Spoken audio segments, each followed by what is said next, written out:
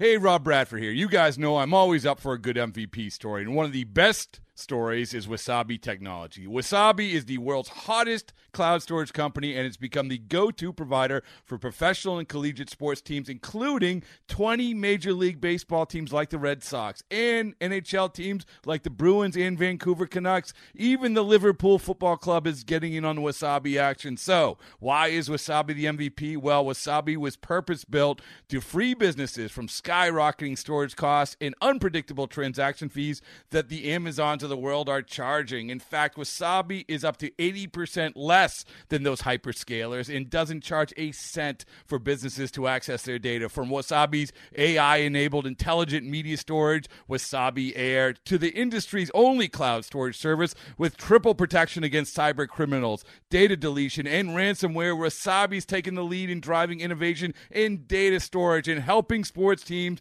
to unleash the power of their data. Wasabi, another Boston-based championship team. Hot stretch in what's been a spectacular year for Mookie Betts. 2-1, bullet up the middle for another base hit. Mookie jam, pushes one out, shallow center field, it drops. The 1-1, laced to left field. Quan will watch it bounce off the wall. Swung on, lifted in the air to left field. Quan's not going to get it. Bangs off the wall. 2-run score. Mookie Betts 5 for 5. That ball is absolutely drilled. Mookie Betts pounds one way gone. And Betts launched to left.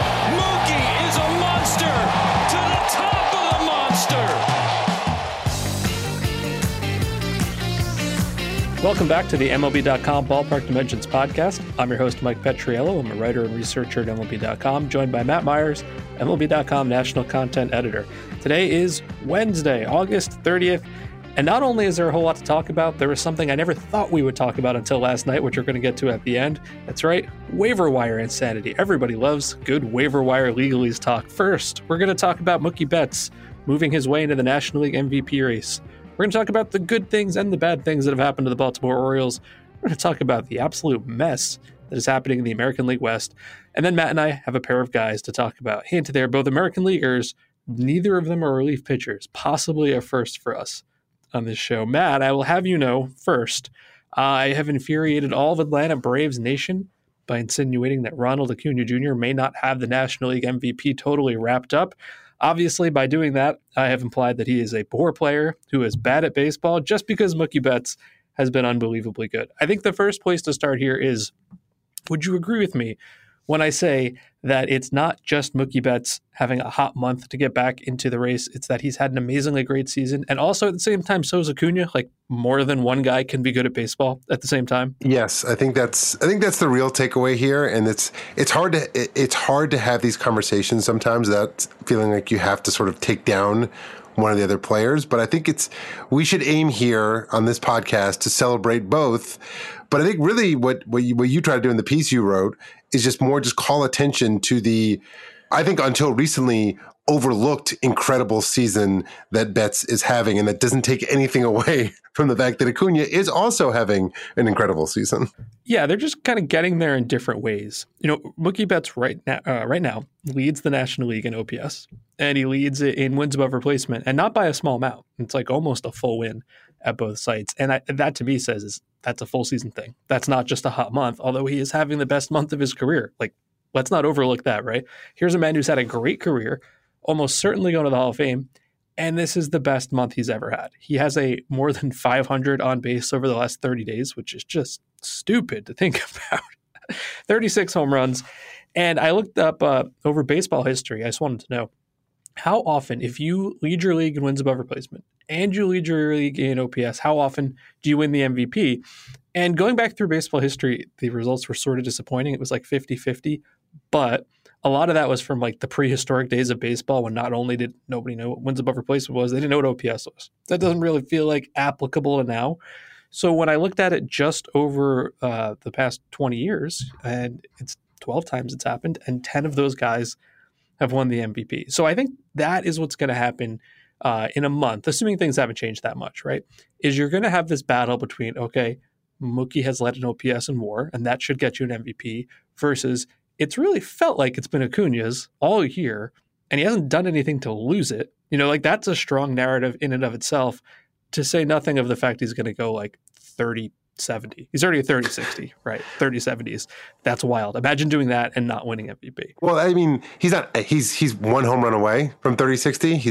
He will be. He's at 30. Yeah, I mean, 30-60's never been done before, and obviously 30-60's never been done. Therefore, 30-70 has never been done before. And speed is fun. Speed is exciting. It doesn't mean Mookie doesn't have it, but like when it comes to stolen bases, that's where Acuna's standing out. And there's never been a power speed season like this before. So it's... Do people know the rules changed? Like, have people forgotten this? I don't want to take anything away from what Acuna's doing. Have they forgotten that we made it easier to steal bases this year? Like, that matters. It's hard to... You can say that he's outstealing everybody this year, and that's totally fine. Everybody's in the same playing field. But to say he's outstealing guys from years ago who were playing under different rules that made it harder to steal bases, I feel like we need to account for that.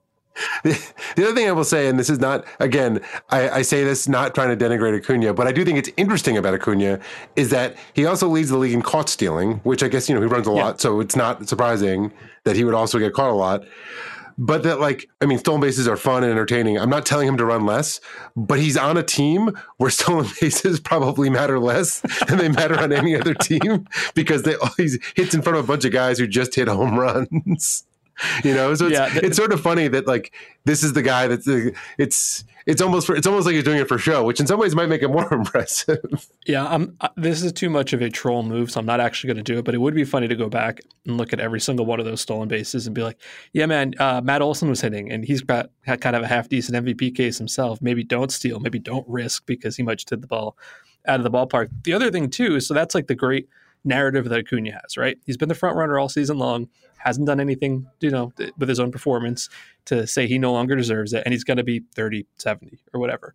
But Betts has some pretty cool narrative too, right? I mean, he's been an elite right fielder, and then the Dodgers had a bunch of injuries and underperformance, and all of a sudden he's been playing second base and shortstop, reasonably well. And now he's been playing it almost so well, I don't even think about it anymore. I'll see the lineups come out at night, and it's like, oh, Betts is playing second base. Yeah, that's cool. That's a totally normal thing for someone to do who's got 36 home runs, is just move to the middle infield because your team needs to. And I don't know that we can quantify that as well as we might need to. You can put positional adjustments, but there's a lot of value to the Dodgers because they have enough outfielders, and you didn't really want Miguel Vargas and Miguel Rojas to play anymore. There's value in that. I almost wonder if that counteracts some of the Acuna narrative. It's going to be tough for voters to pick, I think. I think that, Shohei Ohtani has totally changed the way we think about versatility in baseball in a way that I think overshadows a little bit what Betts is doing. And I think that's part of why this season for me has been overlooked. It's not just that he's playing second base and shortstop. After he started playing there, I started watching the Dodgers more closely when he was playing and was truly blown away by how good he looked in the middle infield and how easy he made it look. I do think that it's almost easy to take for granted how good Mookie Betts. I think in terms of overall baseball skill, in terms of being able to do everything well, I'm not sure I've seen a better player than Mookie Betts. Could you imagine if your team had Mookie Betts and then traded him? What that would be a wild thing. It's just he does it. He does everything well. The amount of baseball skill he has.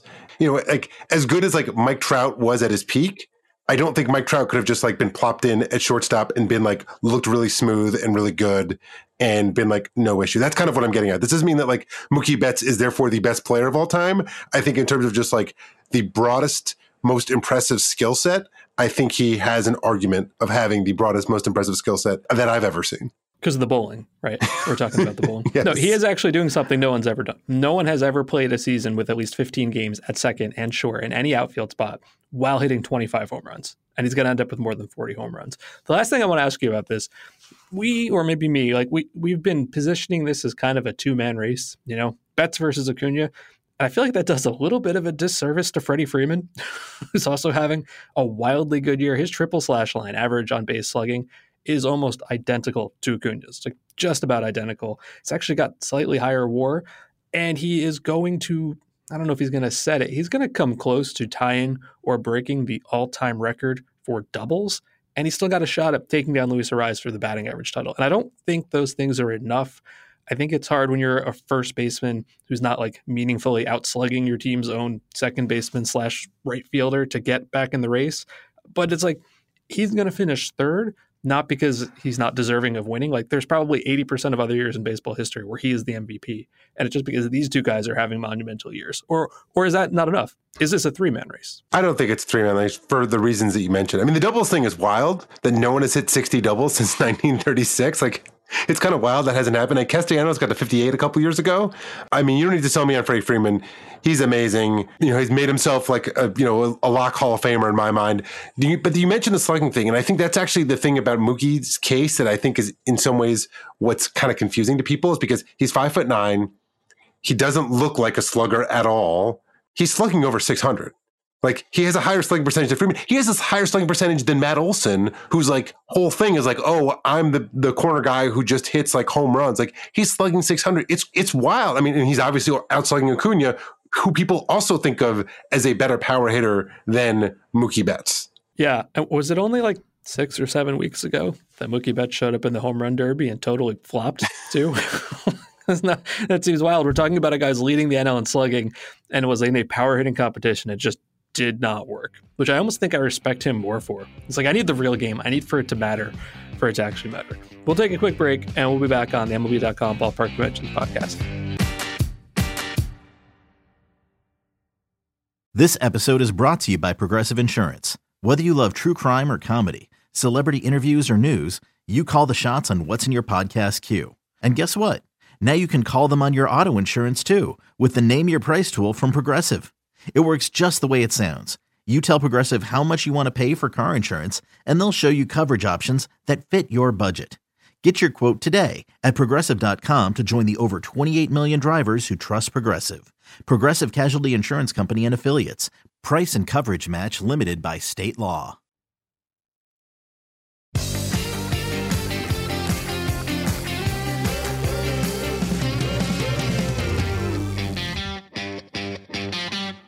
Back on the MLB.com Ballpark Dimensions podcast, Mike Petriello and Matt Myers. Each week, we like to look at 3 interesting topics of the week in what we call our 3-banner minimum.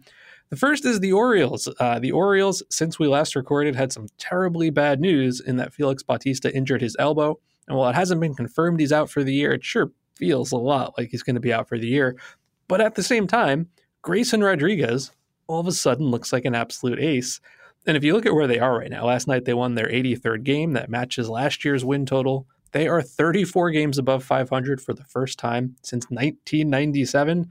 And with 30 games to go, all they need to do to get to 100 wins is go 17-13. It would be their first 100-win season since 1980. I guess the Orioles are for real. And yet, when I've looked at their team this year, the clear strength, aside from Adley Rutschman, Gunnar Henderson, has been the back of that bullpen, where Felix Bautista was having maybe the most dominant relief pitching season in the entire history of baseball. Now he's likely gone, and it already seemed like that bullpen needed an extra arm. Like, Junior Cano has been fantastic, but it seemed like he was maybe tiring a little bit, though he's been very good lately. And now you're going to get to these questions. It's like, when you get to the postseason, maybe your bullpen's not as deep as you thought it was, and all of a sudden, are you confident in starting Grayson Rodriguez in game 1? Like, a rookie who got sent back to the minors 2 months ago has been great. Do you have confidence in him? Kyle Gibson? Kyle Bradish? Jack Flaherty has been okay. That's going to be a really interesting thing for me. Like, what do you do with this pitching staff? Because it does not look the way I thought it would a month ago for both good and bad reasons. For me, the Grayson Rodriguez question is most interesting just because, like, he is now in uncharted territory for innings pitched. And I would think traditionally, the Orioles, given how they're run, would be the type of team that would not be interested in pushing someone way beyond their previous innings limits. Just, for some context here, he's now thrown 134 innings this year, Rodriguez. His previous career high, 134 already and counting. His previous career high in pro ball is 103 innings in 2021. He threw 75 innings last year. A lat injury, I forget what it was. But the point is that, like, usually teams at this point are like, whoa, like, slow down. But, like, if the Orioles are going to go to the World Series, and he pitches, he'll end up pitching like doubling his previous career high, which seems like something a team like the Orioles or most teams at this day and age would never want to do. early in the season, they said there was no strict innings limit on it. They haven't really said much about it since. But like, I mean, I'm of the mind that they should just like pitch him within reason and let it, like pitch him responsibly, but just like keep pitching him. But we also don't know how his arm's going to respond. Like at some point he might just hit a wall and he started to like look more effective. Maybe he starts falling off again. Yeah, I mean, and I said best of three. Obviously, a lot of that depends on if they end up getting a bye or not, which the American League West kind of changes by the day, so we're not really sure how that's going to happen. I think you have to keep pitching him because this isn't necessarily a season where it's like, okay, well, we're building for the future, so we're going to worry about next year and not this year. I feel like this is a right now time. Like they are a good team right now, and they need to take advantage of the opportunity to win right now. I mean, it wasn't that long ago. I know it's a different situation where we saw the White Sox and we're like, oh yeah, I think the White Sox are going to be really good for the next couple of years. And like 10 minutes later, they were terrible. I don't think it's going to happen here for a lot of reasons, but you do have to take advantage of the opportunities that are there. And if you remember how rotten Rodriguez's season started off, so remember he didn't make opening day, but he got called up soon afterwards, and he was in the big leagues for 2 months, 10 starts in April and May, 7.35 ERA, like legitimately terrible. Sent back to the minors for about 6 weeks. He's come up 8 starts in the second half, 5.35 OPS against, 2.83 ERA. He's allowed 11 earned runs in 7 starts, and it's like it's always more than just how hard are you throwing. But when he was here in April, he was throwing 96, and now he's throwing 98. He told MLB.com that I quote, "The first stint up here, a lot of fastballs are right down the middle, and I'm trying to eliminate that now, working both sides of the plate, up and down." I'd say it's working, right? And this isn't like a pop-up guy out of nowhere. This was a top draft pick and someone who was like an overall top prospect. He looks exactly like the scouting report said. And I don't know that I can see an argument for not starting him in game 1 of a potential playoff series unless you think he can't handle it, right? And how could we know that from the outside? I almost wonder, though, if it's worse. Like you think, well, game 1's a lot of pressure. I don't know. Do I want him out there the next game if we've lost and you don't want to go down 2-0, or if it's at a best of 5, like your season's on the line? I think that's worse. I say start him in game 1. No, I think he would be there, assuming like they're able to line it up because, as you said, like they may not be able to because they're trying to play for seeding all the way down to the last game of the season. But like at that point, he'll have pitched in a bunch of games of that are meaningful in packed stadiums, in intense environments. At that point, like I wouldn't have anything to worry about. What's also interesting about him is not just the velo, although that's significant. He's also changed his pitch mix. Like he basically is like early in the season, he was throwing a cutter, he was throwing a curveball. He's basically not throwing either of those. He was like throwing 5 pitches early in the season. Now he's basically become a 3-pitch guy. It seems like those things are probably all related.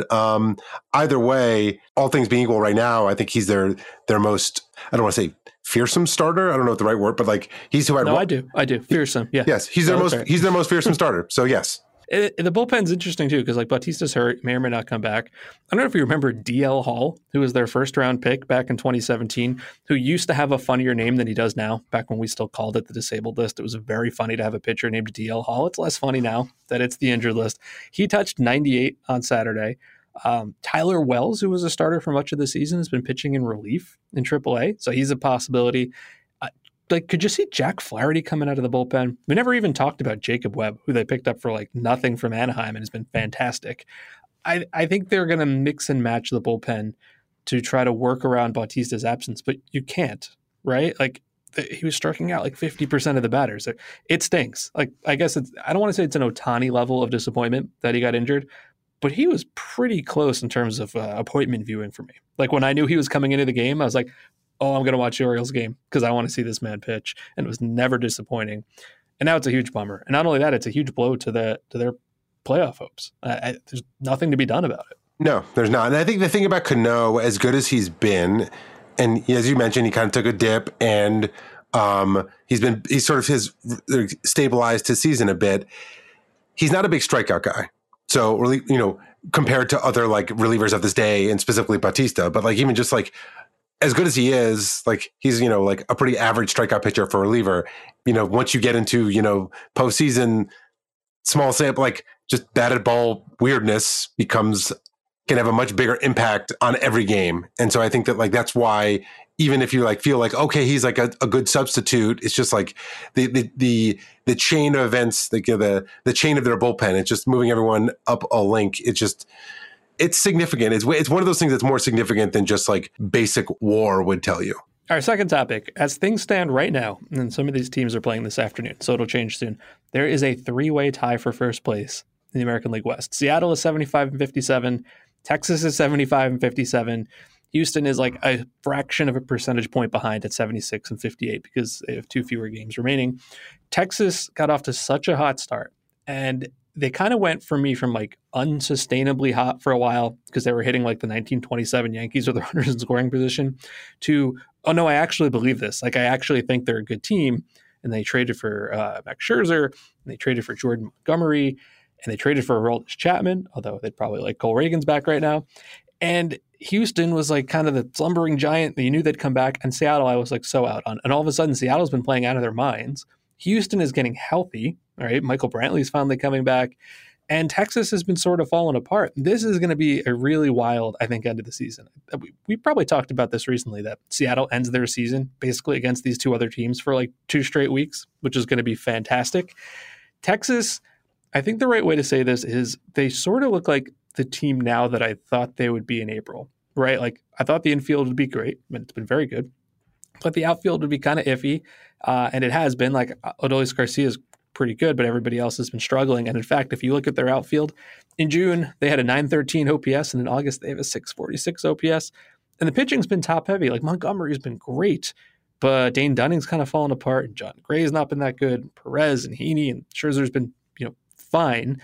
And that kind of like all tracks. Oh, and the bullpen's been like a total tire fire. That sort of tracks with what I thought they'd be. So it's like they played above their heads for 4 months and are now getting back to the projected level. Is that too simplistic of a way to look at it? I think that's about right. I mean, I think you might be Scherzer's been pretty good the last couple outings for them, so I think that's actually been like a kind of meaningful upgrade, but the bullpen is still, he can't pitch every inning, nor can Jordan Montgomery. So I think that the bullpen is still a definite concern. And sometimes you see teams, play above their skis for a whole season, and then it comes back the next year. Sometimes you see sort of like a little bit of regression within the season. I think that's kind of a little bit of what we're seeing with the Rangers right now. It doesn't mean they're not going to make the playoffs. They're probably going to make the playoffs. They still might win the division, but the Mariners have done a very good job of taking advantage of a very soft schedule for a few weeks and winning the games that they need to win, which I always think is a credit. I mean, like 2 things can be true. Like they've had a soft schedule, but yes, they took advantage, which is what good teams should do. And now they're tied for first, although they now have some weirdness with Julio Rodriguez out for a couple of games with like a sore left foot, which just out of nowhere was like scratched before the game on Tuesday night. And he's out again today on Wednesday. So he was playing out of his mind. And so that is something to monitor, as they say, as we go forward. Are all 3 of these teams making the playoffs? I think so, just because the Blue Jays are so now with, Bo Bichette and Matt Chapman out, it's just hard to, now it's like hard to see them. They feel like they're going to be the odd team out just because of the injuries and just the vibes being a bit off there, as well as they kind of have been all season. I mean, they, losing another heartbreaker to the Nationals last night. The Nationals, as an aside, having one of the more inexplicable stretches of baseball that I can remember in recent history. Like since the All-Star break, they've like the 3rd best record in the National League, and you look at the roster and it's kind of hard to explain why, but they've played a nice spoiler role like they did last night. So that's my take. What do you think? All 3 teams make the playoffs? I think Kelly Gruber and Damaso Garcia are playing the left side for Toronto tonight. I want to be in on Toronto so bad. I still believe in Toronto, or I should say I believed in Toronto until Bichette and Chapman went down. Like everybody in Toronto wants to throw the manager into the sun, which is what happens when things struggle. I don't know how you manage your way around Bo Bichette and Matt Chapman both being out and Vlad Guerrero Jr. underperforming. Like I don't know what you do. Like it stinks. There's nothing to be done. And as much as I want to say they're going to figure it out, look at it this way. There's one playoff team from the Central. We know it's going to be Minnesota. Three from the West, and Baltimore and Tampa from the East. Yeah, I guess it comes down to, do I think Toronto will get back into it, or do I think Texas will totally collapse? I think if both Bichette and Chapman were in, I might have said Toronto. But now that they're out, I think you're right. I think this is the playoffs right here. Seattle, Texas, Houston, Minnesota, Baltimore, Tampa. Let's just get to it. Let's skip the next month. We've already got the American League all sorted out, unless things change. Now let's get to our third topic, because this is going to take a minute, and it was kind of wild. Last night, at the end of the day, on the East Coast, Jeff Passan reports that the Angels put like a third of their roster on waivers. Giolito, Matt Moore, Ronaldo Lopez, Randall Grichuk, Hunter Renfroe, Dominic Leone, hilariously not Mike Moustakas, hilariously maybe only to me. They were all put on waivers. And what does that mean? They have 48 hours to be claimed by another team. These are not revocable waivers. If a team claims them, then that player is gone. The Angels can't say, never mind, we're going to pull it back as it used to be. What's happening here is that the deadline for postseason eligibility is at the end of this month. So 11:59 p.m. Eastern time on August 31st, which for us is tomorrow. And that means if you put these players on waivers, then contending teams still have a shot to get them and add them for nothing but money. It's not a trade. There's no prospects. It is only the remaining part of their contract for the season. So, for a couple of these guys, it's like $1 million, $2 million, depending on what they're making. It's just not that much. And for the Angels, now I should be clear, not just the Angels, right? They're the only team that did so many players, but the Yankees put Harrison Bader on waivers, the Mets did Carrasco, the White Sox, Clevenger, the Detroit did Jose Cisnero. But the Angels did a lot of players. And it's a wild look because exactly 1 month ago, they said, no, we're not trading. We're not trading Ohtani. We're in. We're going to go trade for Giolito and Moore and, Grichuk and Lopez. Excuse me, not Moore. They had Moore. They traded for Lopez. And now all of a sudden they're turning around and saying, yeah, we gave up some pretty good prospects, especially to Chicago for these guys. And now we're just dumping them to save money. And it's a little more complicated than that. No one should care that much that they save a few $1 million, but their goal here is that if they shed enough, they can get below the collective bargaining tax limit, and that would upgrade the pick they get for Shohei Ohtani leaving. This all gets really boring into like baseball math stuff. But anyway, it sort of makes sense for them because their season is over. All these players are free agents. Like nobody can get a qualifying offer, or nobody would get a qualifying offer here. Giolito and Lopez can't. And the players get to move on to potentially a playoff contender as opposed to playing out the string. The Angels probably get to improve their qualifying offer pick. It's a bad look, but I don't think I have a problem with them doing it. Like it's the rational thing to do. And if we as a sport don't like it, then change the rules. That's kind of where I am here. I generally agree. I think what I don't like about it is that, granted, the Angels have been pretty uncompetitive for about a month now. I think, I love September baseball. I think, it's going on to MLB TV, mid-September, being what's on tonight, who's playing, what are the playoff implications, and being able to bounce around to different games that all have playoff implications is a lot of fun. And I think it's part of my favorite time of the year. But every year there's usually a handful of teams. Sometimes it's 2 or 3 who are kind of non-competitive, and they make that part of the season less interesting, less exciting, less compelling. And I hate when there's more of those teams. And I think that not that these players are that great, but I think that the Angels, if you take these 5 guys off the roster, and I'm guessing they'll all get claimed, I'm kind of curious to see who claims them. That's sort of a discussion we can get into in a second of just in terms of true talent, they will basically drop down into maybe not quite the A's Royals level, maybe actually Royals, because, I was going to say that they still have Ohtani. Well, the Royals have, Bobby Witt Jr. and Cole Reagans, who's the best pitcher in baseball now. They're basically going down into that tier of basically non-competitive rosters. And the Angels have a lot of games left against teams they've got 3 against the Orioles next week, and then they've got the Mariners, then they've got the Rays and the Twins and the Rangers. It has an impact on the overall playoff picture, and that's what I don't like about it. In terms of acting in their best interest, the Angels, yes, the thing about the competitive balance tax and getting better draft picks if Ohtani leaves, it makes sense. It's just I think it just makes the late season playoff picture less compelling. My hot take is just bring back the waiver trade deadline, as we used to have in the past. There was a second, you could make a trade in August if your guy passed through waivers first. That always was pretty entertaining, I thought. But the way this works, and I know this is confusing to people, is we got these reports that these guys were on waivers. And I should mention this too. We don't know that this is the full list. It's very possible there are other guys who've been placed on waivers that just haven't been reported yet. It's not like some official press release went out from the league office and said, these are the guys on waivers. We could possibly be dozens more guys. I have absolutely no idea. But some of these guys who were in this report, they played last night. And that confused people. Wait, how are they in the lineup? It's because a waiver claim isn't handled instantaneously, right? There's a 48-hour waiver period. Teams can put in a claim at any point during that. It is not first come, first serve. It doesn't matter who put it in at 2 o'clock or 8 o'clock or 10 o'clock. At the end of the 48 hours, based on a reverse order of standings on that day, that's who gets the player. right? So the order won't be locked until after tonight's games, which is kind of interesting. There's some teams that are tied. So like today's games actually will matter in the waiver order, which I think is going to be kind of fun. And while I promise I will not read the list of all 30 teams backwards in order, what is going to happen here is that, the 10 or so best teams, right? The Braves, Orioles, Dodgers, etc. They're not going to have a shot at the best players here because the lesser teams will get them. But the absolute bottom of the barrel teams aren't going to bother, right? The A's will have first crack at all these guys. The A's could have put in a claim for every single one here. They're not going to do it. There's just no point for them to do it, right? The same thing for the Royals. I would argue that there's some teams there who aren't making the playoffs this year who could be, let's say, chaos agents, right? Like, let's say you're the Mets or you're the Yankees, and you say, well, I don't care about the money for a month. Who cares? But I want to pitch Lucas Giolito on the fact that we can help him improve and he might like playing in New York City for next year. Does anybody put it past AJ Preller to do something insane and claim literally every player who's ever been put on waivers? My personal favorite, I know this won't happen. I know it won't happen.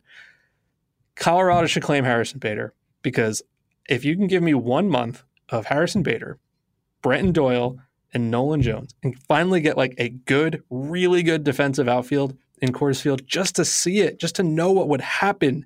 They'll never do it, but just do it. Just do it. They won't do it. All these guys are going to go to, I don't know, the Reds, the Marlins. That's the one other thing I'll mention too, is that like this isn't like your fantasy league where if you get a claim, you go to the back of the order. The Marlins are probably the first kind of playoff-ish team that they're like the last team that still kind of has a realistic chance of the playoffs. The Marlins could theoretically claim all these guys and get all of them. If they, so it's like, that's what's interesting to me is that like that you could end up with like one of these teams suddenly just adding 4 Angels, like that I think would be interesting. And again, they're not like superstars, but then again, like 2 years ago, the Braves rode Eddie Rosario to a World Series. Like Randall Grichuk could have a month like Eddie Rosario had. Hunter Renfroe could have a month like Eddie Rosario had and could change like the fortunes of a franchise and their career just with like the best timed month of their career at the right times. Like that's kind of what I'm interested in. I mean, what do you think is good? Like if you had to predict, the Giolito thing is interesting, especially if you're a team as you said, like thinks that they're like has a high opinion of their like pitching lab or their pitching factory and like maybe can sell them on something. But like if you had to sort of predict, what do you think is going to be like what do you think would be some potentially interesting outcomes here? Not necessarily predictions, but just sort of like reading the tea leaves of players and fits of like what might make sense and what are you looking for? Well, my first thought is why not the Cardinals? Okay, so here's the bottom 5 teams: A's, Royals, Rockies, White Sox, Cardinals. With the understanding this might change a little bit tonight. Those first 4 teams aren't going to do anything. The Cardinals have been so open about needing pitching and wanting pitching, and they're so open about the fact they think they have like the best place in the world to play. If you want to convince Lucas Giolito to sign with you next offseason, why not give him a month there and say, hey, your family could be comfortable here. Here's how things work. I know that they're not making the playoffs. I don't see the problem with that. Like who's starting for the Cardinals right now? It doesn't matter. Now, that aside, as I said, the Mets, Padres, and Yankees, you could all make a case for that. But let's set the fun stuff aside. Let's say it's only the contending teams, even though I don't think that's actually what will happen. I don't understand how any of the bats can get past the Marlins, and I don't understand how any of the arms can get past the Reds, and then that's it, right? Like those are the 2 weakest contending teams, because then after that it's Diamondbacks, Twins, Giants, Cubs, who all have various arguments for various guys, right? But like if you're the Marlins, you're not picking up like Hunter Renfroe and saying, please hit me some home runs. If you're not the Reds, you're not picking up Moore and Lopez, who've both been pretty good, and saying, okay, now our bullpen's better, and also Lucas Giolito is starting for us because Nick Lodolo is hurt again. Like I almost wonder, how do either of those teams not collect everybody worth collecting? I understand there's money. Not every team wants to spend the money. That's fine. None of these guys cost that much. It's a month. So I almost look at it as like, man, it's a miracle if anybody gets to the Giants or Cubs or Blue Jays or Phillies. Yeah, it'll be. I think the point you made earlier is perhaps the most interesting one, is that this process is supposed to be confidential. So I'm like curious of who the mystery player is that's out there. We were joking yesterday, like what if Mike Trout's actually on? What if Mike Trout's on waivers? I think that's an interesting thought exercise. If the Angels put Mike Trout on waivers, which like this is like depressing to say, but like it's not the craziest idea considering he hasn't played a full season in years and is under contract at like $35 million per year for the next 7 years and has a full no trade clause. Who do you think would be the first team to claim him? going down that list? Well, it's not going to be the A's or the Royals. I'd love it to be the Rockies. It's not going to be the White Sox, Cardinals, Tigers, or Pirates. It will absolutely be either the Mets or the Padres. There is a 100% chance one of those two teams would claim Mike Trout. Probably the Mets. Wouldn't you do that if you were Steve Cohen? He's still Mike Trout. I wonder about the Tigers. Okay, maybe. I mean, maybe. But I think Mike Trout's not really going to be on waivers. No, he's not. But I think you're right that there's going to be other guys on waivers, and I think it's going to be guys who fall under one of two categories, right? Contracts you would absolutely love to be rid of, even though you know nobody will pick it up, like Anthony Rendon, right? And similar-ish impending free agent types like Giolito from some of these like lesser teams. I guess what I should have done is it'd be nice to know who's very, very close to these tax limits. Like that's what the Angels are, right? They're very close, likely a little bit over. I don't know offhand which other teams are like slightly over and might want to drop down. But I guarantee we're gonna find some press release tomorrow where a team is going to claim someone interesting. And we're going to be all, that guy's been on waivers for 2 days and nobody knew about it. Maybe we do need to formalize this process. I want to know. We'll take a quick break and we'll be back with a couple of guys you need to know a little bit more about.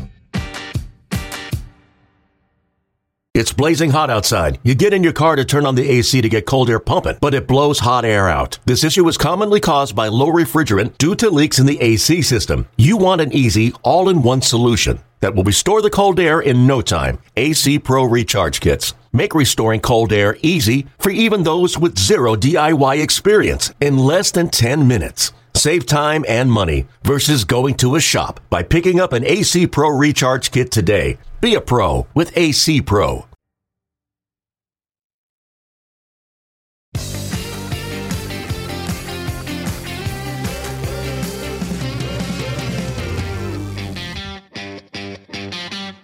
Back on the MLB.com Ballpark Dimensions podcast, Mike Petriello and Matt Myers. Each week we like to end with a couple of guys you should know more about. I would say that it is a rarity when I talk about someone who's under the radar and we should talk about a little bit more. And it turns out it's a former number 1 overall draft pick. Although I suppose, Matt, you did do Mickey Moniak earlier this season, so I guess that's the second time now we're doing it. My guy's Royce Lewis of the Minnesota Twins, who has been through a lot, and he's been fantastic lately. He hit grand slams in 2 games in a row earlier this week, and he's got home runs in 3 straight. He has home runs in 5 of his last 7 games, a 142 OPS plus. He's basically taken over as Minnesota's mostly regular third base, and you'd say, great, good outcome. Number 1 overall pick as a shortstop. Now he's your third baseman. Wonderful. Everything must have gone smoothly. Not so quite. So, number 1 overall in 2017, ahead of Hunter Green and Mackenzie Gore, obviously a very highly touted prospect. He'd been the MVP of both the Under Armour All-American Game and the Perfect Game All-American Classic in 2016. As a quick side note, that 2017 first round, Brandon McKay, Austin Beck, Adam Hazley, Pavin Smith were all top 10 guys. Not great. The best wins above replacement careers from that first round so far, Drew Rasmussen and Tanner Houck, at least until Royce Lewis gets going. So he was drafted in 17. 2018, he was the MVP of the Midwestern League, all good. And then things got bad. In 2019, he only had a 290 on base between high A and double A. And then there was no minor league season in 2020. And then in 2021, he injured his left ACL slipping on ice in the winter and missed the entire season. So now it's 2022. He hasn't played a game in 29 months, returns to play in AAA, gets up to the majors. In his 12th game in the big leagues, runs into the wall, re-injures the same knee, surgery again, missed the first month of this year recovering from that, gets back to the Twins in May, and then misses an entire month with an oblique injury. So obviously health is going to be an issue here. But after all that, he's only just 24, right? He's only turned 24 in June. There's still plenty of time here, and the talent seems real. And he seems like a lot of fun to watch. So Royce Lewis, like, I'm pulling for him because he seems like fun and because he's been through so much as the number 1 overall pick. And somebody from that top 10 really needs to succeed. Like Hunter Green's been fine. Mackenzie Gore's been fine. But I need like a superstar from that draft. And it's not going to be Drew Rasmussen. It's going to be Royce Lewis. The Twins have had a weird season. They're in first place. They're going to go to the playoffs. A lot of it's been kind of disappointing. You know, Buxton's barely played. Correa's been disappointing. The pitching was good, but then Joe Ryan got, it's like, there's been like ups and downs. The one like clear, like kind of promising thing for them is like they're young guys. Some of whom, I mean, Royce Lewis is the number 1 overall pick, but Matt Wallner Edouard Julien. Like they've had like 3 good young position players who've had really nice years for them, who look like a nice core. And that's like, you look at the AL Central is in a bit of a transition period. The Twins, despite some weirdness with other stuff on their roster, they actually look pretty well positioned, assuming Royce Lewis can hopefully keep building on this, because you're right, he's very exciting. And given the pedigree and the profile, you'd like to think there might be like, I don't want to say another level there, but that you could have an all-star player here. You calling the American League Central in a transition period is just about the kindest way one could possibly describe the American League Central. I appreciate your optimism there. Who do you have? My guy, there's been not much that has gone right for the Oakland A's this year. And I actually had one of their guys earlier this year, and Ryan Noda, who's having a nice year. But I wanted to point out Zach Geloff, who has probably been the brightest spot for the A's this season. Geloff is currently hitting .269, .335, .551 in 173 plate appearances. Not only that, he's 9 for 10 in stolen bases. And he made a couple of pieces of history that I think is pretty impressive for a franchise that's been around since 1901. On August 16th, he became the first player in A's history to have 20 extra base hits and 20 runs scored through his first 28 games. On August 24th, he hit his 10th home run in his 35th Major League game, making him the fastest A's player to reach 10 home runs in history. I think that's pretty cool, considering, as I said, this is like, one of the longest running franchises there is. He was their second-round pick out of UVA in 2021, so he's a fast riser. He actually played for Team Israel in the WBC this year, although he did not play especially well. He went over 13 with 7 strikeouts. He did have a walk. His brother Jake was also played at UVA and was drafted by the Dodgers in the 3rd round this year, so we could have another set of brothers coming to the major leagues in a city near you. And I have a piece of trivia for you, Mike. Zach Geloff was born in Delaware. Do you know who has the highest career WAR amongst players born in Delaware? I have to rank them by WAR. Could I even name another player who was born in Delaware? No. You have to give me a brief hint here. I can tell you this while you're thinking of a hint. He was named the class president in all 4 years of his high school career. That's good makeup, right? You just stole my last fact, Mike. All right. Give me a Delaware name. I don't know. Ken Singleton. No. The hint is that this person is not associated with Delaware at all. But he is a recent Major League MVP. Was born in Delaware. Well, Trout was born in New Jersey. That's kind of near Delaware. We claim Delaware, southern New Jersey. I don't know. Paul Goldschmidt was born in Delaware. Oh, my God. You could have given me like 100 years now to never come up with Paul I said recent MVP. That narrowed it down pretty significantly. No, it didn't. I appreciate that you think it did, but it did not. How many – so great choice. How many casual or semi-casual baseball fans, or even, I don't know, serious baseball fans, do you think know who Zach Geloff is or what team he plays for right now? Is it less than 1%? The A's haven't been terribly watchable, right? No, I mean, and the A's they've actually brought up a lot of their prospects. Most of them haven't really played that well, but it's been actually like if you're interested, if you're like a prospect person, like they've actually been a pretty interesting team this year. Like they brought up Tyler Soderstrom, Lawrence Butler. Who am I forgetting?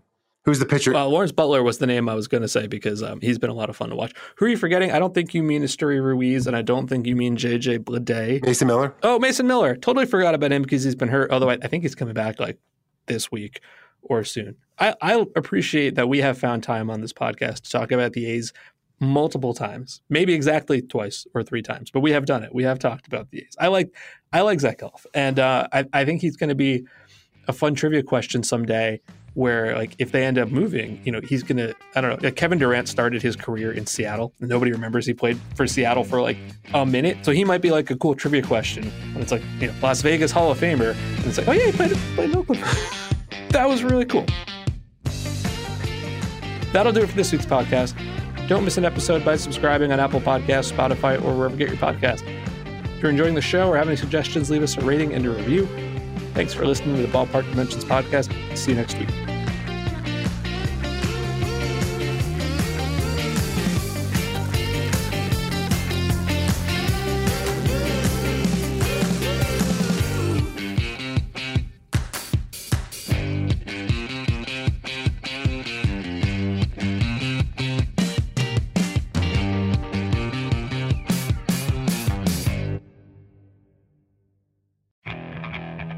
Okay, picture this. It's Friday afternoon when a thought hits you. I can waste another weekend doing the same old whatever, or I can conquer it. I can hop into my all-new Hyundai Santa Fe and hit the road. Any road. The steeper, the better. Because my all-new Santa Fe is available with H-Track all-wheel drive, so I can hit the trail without a worry in the world. Heck, with 3 rows and best-in-class rear cargo space, I can pack the whole family in with all our gear.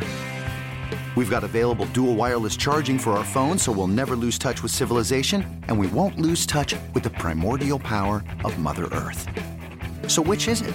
Waste the weekend or do something a little more epic? And conquer it in the all-new Hyundai Santa Fe. Visit HyundaiUSA.com or call 562-314-4603 for more details. Hyundai, there's joy in every journey.